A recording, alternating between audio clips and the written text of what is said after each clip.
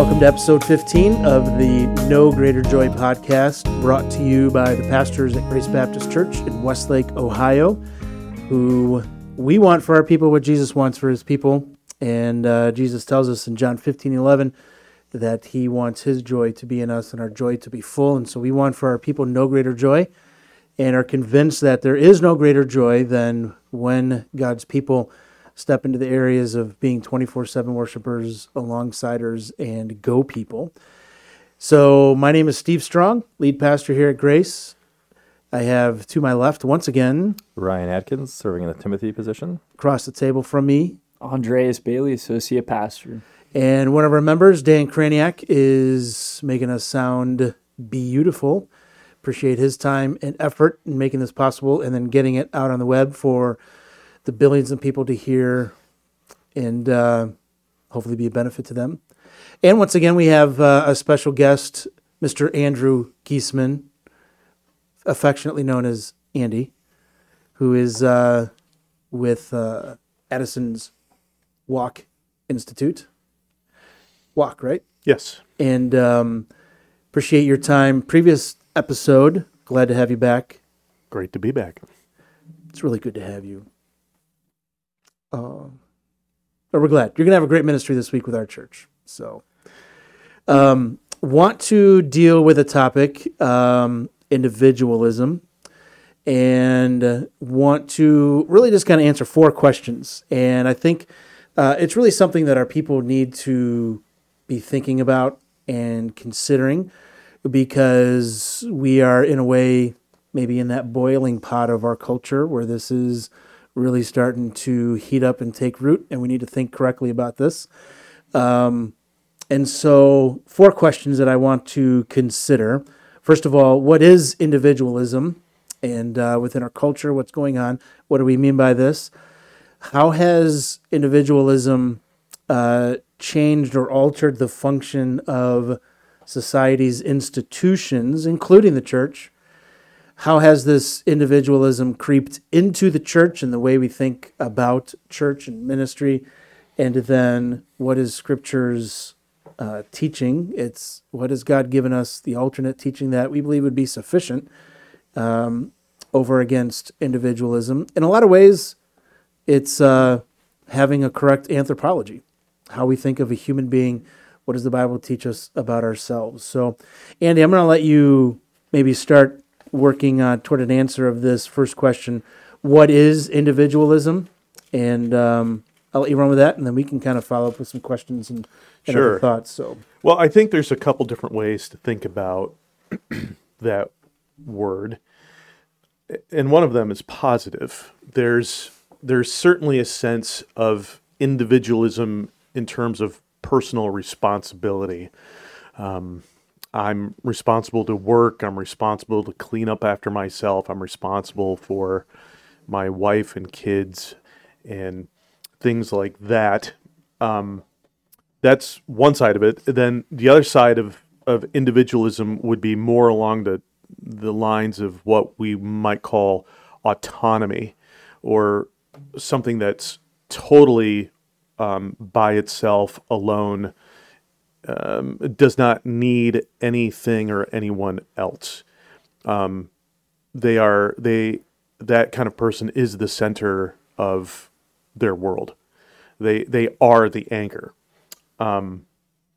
So we see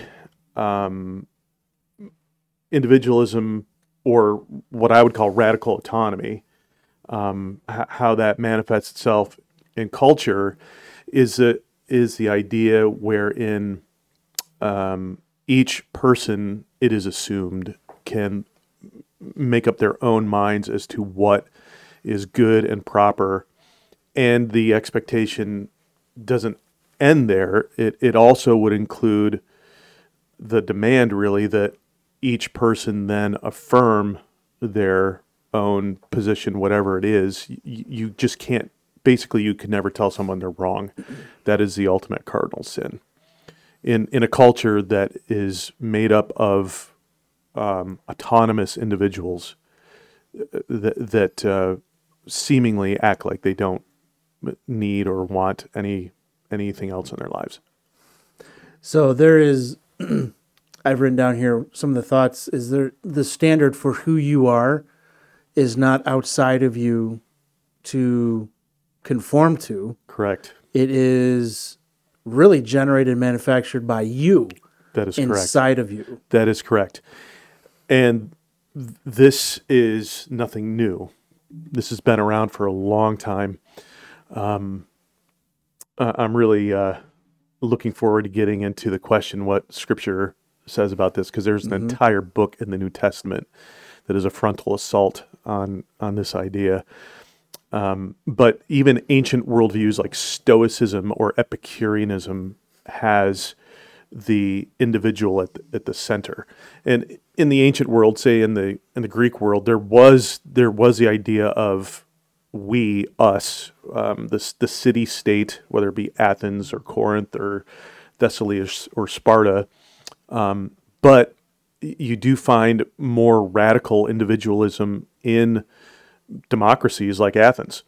And actually see that was probably why it didn't last that long. Because people always get what they want. Because the logic behind this is your value judgments is really your feelings. Yes. Right? And your well-being based on those feelings. Your well-being is how you're feeling. That's right. Correct? And that is indeed logical. If there is no outside or above standard, well, then why would you go with anything else other than what you feel? Of course, feelings are real and everyone has them, but the facts tend not to care. And so the greatest sin within this kind of framework is for me to deprive you of your well-being, your happiness. Exactly. What right would you have? Yeah. Who are you to tell me? So, I don't know, you guys have questions before we keep going? All right. So, not yet? Not yet. All right. So to kind of follow this, what happens to certain institutions within a society? So if the standard for a human being is self-made within themselves, the logic is or the way of thinking is an emotivism, it's a feeling, it's a psychological therapeutic type thing, and the greatest sin is to deprive someone from their own determined happiness, right, and well-being. That changes the role for institutions, and those institutions could be a school where you are. It could be the home, relationships, parents, government, and a church. So how does this way of thinking change the role for those institutions? It weakens them, or will radically alter what we might consider the charter or the masthead, documents that founded that thing. So, I'm a adjunct professor at a large regional Catholic school on the East Coast, and I'm watching the change happen right before my eyes. The past 2 years now, we're always being told about diversity, equity, and inclusion all the time, and we are given seminars every which way from Tuesday of how we can facilitate those things in the classroom, and the university is changing fundamentally what it is. It's becoming something different. Churches are the same way. They look the same. They are functionally the same. But if we're going to go down this road that says there is no standard outside of the individual, well, then eventually the mission of the church is really going to be irrelevant. And so like a school, for instance, or even a church, whereas however many years ago, the aim was to inform, right? Where here is the content outside of you that you need to understand. Now the role of these institutions is not so much to inform, but to, the keyword I think is to affirm, Yes. right? Yes. This is who this child is, this is who this person is. Our role is not to change anything about that. It's to Right. provide a place where they can be affirmed. Right. Yep. Dangerous place to be. And if you're not affirming, what are you? Wicked. Yep. You're the white male patriarchy that needs to be deconstructed and taken down because you are the man. And how dare you stand in a position of authority over anyone else? And we're seeing this. Churches, we're seeing this right now. Churches are figuratively burning because of this. I think driven by this autonomy, this individualism. There are so many people coming forward saying, "Well, I was abused. I suffered spiritual abuse in my church." And come on, does spiritual abuse happen in churches? Yes. Are there abusive pastors? Yes. Is most of the bride of Christ abusive? I think not. Mm-hmm. And so very well could be that some of these individuals who are claiming, well, I was abused, maybe they just had a pastor that told them, no, you can't fill in the blank with some biblical issue. Yep. But in radical individualism, how dare you do that? And because you're guilty of that greatest sin, Right. now there's this, they need to be censured and silenced. Right. And we are catechized, our culture has been catechized from birth that it is totally up to the individual. The movies, the songs, the TV shows, everything that's available to us tells us you are the center of your world. Mm-hmm. A book that a good friend of mine suggested I'd never heard of, published in 1945. It's called Mount Analog, and it's about the weirdest book I've ever read in my life. And it tells a story of this guy who goes off on an adventure looking for a mountain that can be physically climbed, at which, when you're at the apex, your feet are on the earth, but you can reach up and touch the divine. So the guy that wrote the book, that was his goal in life. He was trying to figure out a way to have contact with the divine without God, including huffing chemicals, which led to his premature death. Didn't work out well for him. And so they go on this expedition. So it's somewhat Indiana Jones-esque, but super weird. But the theme all throughout this book, over and over and over again, is that once we get there, if we get there at all, but they do, if we find this place and we have to get to the top, that it would be morally wrong to follow the path that anyone else has made going before you. Each individual must find their own path to be truly authentic. Right. And this is the theme on nearly every page. And as I read that book, I thought, it's really kind of counter to I am the way, the truth, and the life. No one goes to the Father except through me. It kind of sounds like a path. Mm-hmm. Mm-hmm. I think so where does this take a culture? Because the first thing that comes to my mind is all of a sudden you've placed this weight of deity on every individual, and they can't bear that weight. And so where does this take a culture? If what you have is every individual for himself, herself, themself, itself, I guess is what we have to say. Not really. But, and the weight is on them to define who they are, and their happiness and their well-being is the greatest good. And all I can do is affirm. I don't know, where does that take a culture? Honestly, I'm not sure. I don't know that we've ever observed that before. Mm-hmm. I think we have, in my mind, I think we have an example, but I'm not sure it's a 1-to-1 ratio, and that would be ancient Athens.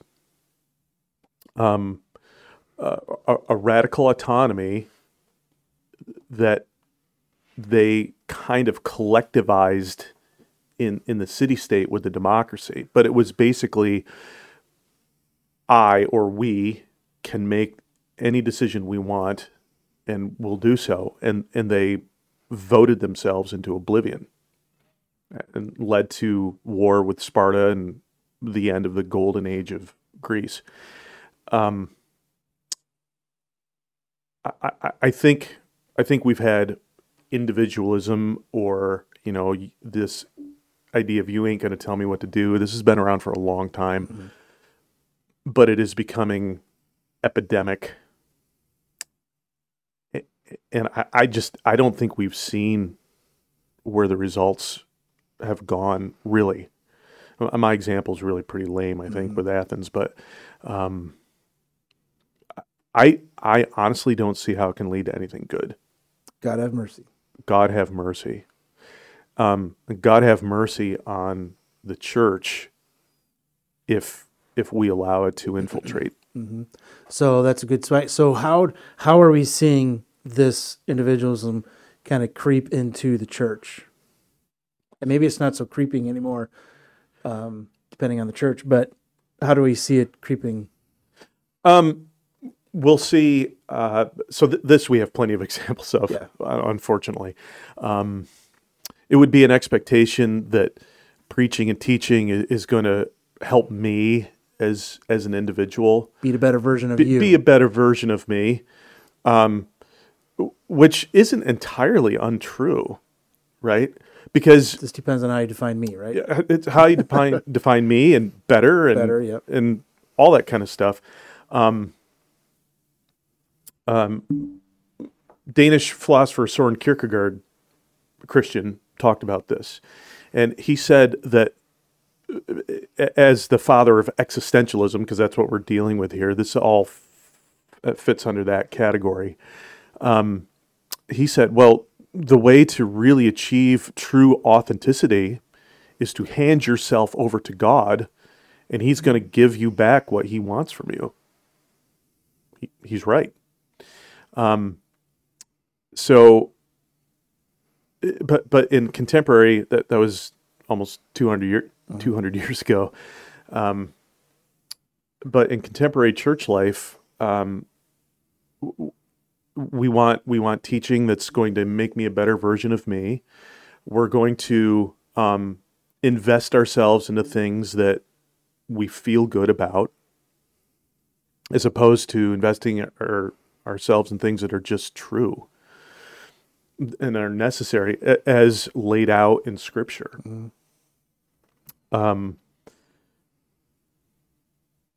You're not going to have teaching in churches that's going to address things that are destructive to the mission of the church and to individuals and families in the church. We're not even going to go there anymore because, again, how dare you? Mm-hmm. It's just spiritual abuse. It's almost, I have written down here, it's like compassion flipped on its head. So the Good Samaritan sees the robbed and destroyed man laying on the side of the road, mm-hmm. and actually cared for the real need, as opposed to, well, how does Jeremiah confront the priests and the prophets, "Peace, peace," when there's no peace. "You've healed the wound of my people lightly." Because, and so in a sense, it's compassion flipped on its head, where you're not meeting the real needs of people, Right. and you're Right. saying that there's peace when there is no peace, and you just lead people away from Christ as opposed to him. Mm-hmm. I don't know. Or a weak version Yeah. thereof, which ironically is something that people like Kierkegaard railed against in his writings. So I don't want to neglect, I think this last question, what is Scripture's alternate teaching, which we would believe to be sufficient and greater over and against this individualism? I know you alluded to this just a minute ago. I don't know, how would you answer that? Well, there's two scriptures that immediately come to mind, and I already mentioned one, I think, John 14:6. That's clearly a path that has been blazed, and we are told follow it. And the other that comes to mind is Proverbs 3:5 and 6. Right? "Trust in the Lord with all your heart. Lean not on your own understanding. In all your ways acknowledge him, and he will make your path straight." And in the ancient, in Old Testament economy, the ancient idea there is that the wheels of your wagon are in the right grooves, and God's taking you home. And it should be noted, and this will be my dad joke for the day, there's a slight difference between being in a groove and being in a rut. There's a difference. So the ancients had in mind, I'm in the groove, and God is taking me home. I was asked to speak on that very passage at a memorial service for a woman who's 34 and died of cirrhosis of the liver. And she got it, not because of some, genetic thing. She pickled her liver with alcohol at 34. And I was asked to give this talk by the woman who died. Her sister, who was a member of our church, asked me to give this talk. And there were a bunch of teenagers that were there in the church. And I couldn't see them because they were sitting in the back and it was dark. Nor could I hear them. But as I was giving this talk, apparently a couple of them said, "Ain't no God going to tell me what to do." Well, my friend Naomi asked if the plan was she was going to give a few words after I was done. I have heard few sermons as fiery as that. And she got up and said, "If you want to wind up in a can before your 35th birthday, go ahead and be your own God." So other than those two passages, the book of the Bible that comes to mind is Philippians, which is a frontal assault on both Epicureanism and Stoicism. And we see, and you don't need to know that to get anything out of Philippians, by the way. That's just hashtag philosopher nerd. But it is there. And so just thinking about, well, where is Paul when he's writing this? Death row in Rome. He's going to die. And he mentions individuals because the fact of the matter is, when you become a Christian, become part of the body of Christ, you do not lose your individuality. God saves individuals, but he saves us knowing full well that we are doing this together, that we are dependent in many ways upon one another by God's design. We are contingent upon those things. And so in Philippians, he has this theme that just runs over and over again, where he's talking about, he's addressing the church in Philippi. So when he says you, that's plural. And he does mention individuals in here, but just think of the New Testament as a whole. Is it written to primarily individuals or groups?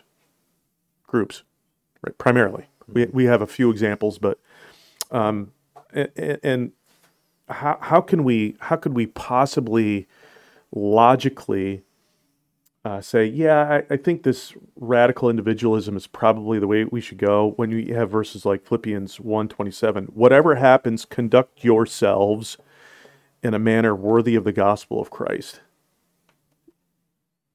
Well, there's a standard that is Outside of themselves. outside and above themselves. Or Paul writing and saying, let this mind be in you, which was also in Christ Jesus, in Philippians 2, where he says, Jesus, in verse 6 in chapter 2, who being in very nature, or actually the better word there is form, who being in very form God, did not consider equality with God something to be used to his own advantage. And then he goes on to tell the believers in Philippi, make yourselves nothing. Put others ahead of you. All right. Well, you can't do that in radical individualism. Nor would a radical individual say in chapter 3, verse 10, this is Paul speaking, I want to know Christ, yes, to know the power of his resurrection and participation in his sufferings, becoming like him in his death, so somehow attaining to the resurrection from the dead. You can't do that and be a radical individual. And then in chapter 4, around verse 11, he says, I've learned to be content, whatever the circumstances. I know what it is to be in need. I know what it is to have plenty. I have learned the secret of being content, which is a full-on roundhouse kick in the face of stoicism. That's why he's saying that. I know what it is to have plenty. I've learned the secret of being content in every situation, whether well-fed or hungry, whether living in plenty or in want. I can do all things through him who gives me strength. This is one of my favorite taken out of context verses. I love seeing I can do all things through him who gives me strength on workout gear. Because clearly Paul means he can bench press his own weight and then some. Well, if we go back to the beginning, and why is he writing this book? And why does he say to rejoice? He's going to die. So the thing that he's saying he's going to do well is die. You don't say that with a radical individualism. You can only make these statements, unless he's buck nutty crazy, which clearly he is not. You can only make these statements understanding a comprehensive, consistent, and correspondent Christian worldview that it's really true. That says, no, you are not the center of your universe. You are important. You are an individual. God made you as an image bearer. But that is for a purpose. That is not our design. It's got to be something outside of us. The church really, it behooves us to have I like the word robust, clear anthropology. I think we need. I think that is the area of our doctrine that is of utmost importance. We need to be clear with that, and of course, scriptural, biblical, and we need to stand on that. Agreed. We can't cater to our culture, and I think we need to, as a church, not cave and give in, because we need to stand ready, because we are convinced that this individualism is going to leave the world around us bearing the weight of divinity, which they can't bear. It's going to crush, and it will leave them empty. Well, and to stand with the better truth. The weight of divinity and its unbearable mass, that's brilliant, Steve. And we have ample examples in history of how that goes bad. Mm-hmm. When any human tries to act godlike, it's bad. It's kind of the same principle as utopian societies. Always a bad idea, because whenever you try to establish heaven on earth, you're sure to raise hell every time. I made that up myself. We don't have the drums. Yes. That was well played. But we have ample examples of that. Never works. And when the church will cater to this, you undercut every hope that you offer to the world. You do. When- You offer help, but no hope. But no hope. And it would be worth saying that the obverse is just as bad. Hope with no help. True. You need Jesus. I need a cup of water. Yeah, but you need Jesus. Yep. You can get your own stinking water. There you go. We don't want to be. No, we don't want to be that guy. The gates of hell. Our culture right now is a form of the gates of hell. When it comes to this radical individualism, this radical autonomy, will not prevail, and so we seek to stay true to truth. We're glad that you're here, helping us go and move in that direction. This is fun. And Thank you. I don't know, appreciate your time. Sure. There's so much more that we can be said, and if you have questions, Ryan, you have. I have one question. All This right, is going before we back to wrap our it up. last episode. There was a certain term that you said that you hated, and Man. it was the safe space term. But you interjected. What was the term you used instead? Sanctuary. And can you just briefly, or is that Are you a big ask? Are you setting me up? No, Ryan? no, because I think Because this, I'm this goes along with the affirming aspect of to earn that sticker to put on your door, depending on where you work.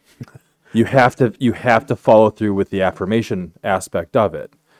But Right. just that, and if that's too much of an ask, we No. can save that for another conversation. I'll do it quickly because I do think it speaks to it. I mean, if you gotta shut it off, close me down, that's fine. I tell my students on the first day that I do not believe in the idea of safe space, or that you can go somewhere and be part of something where you can block out audibly ideas that you don't want to hear, or visually things that you don't want to see. That's nonsense.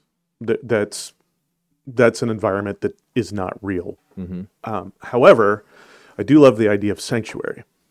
In terms of not a sanctuary in the idea that I grew up. When I ever heard the word sanctuary, it was usually paired with "don't run in the sanctuary" in church, because apparently God lived in there.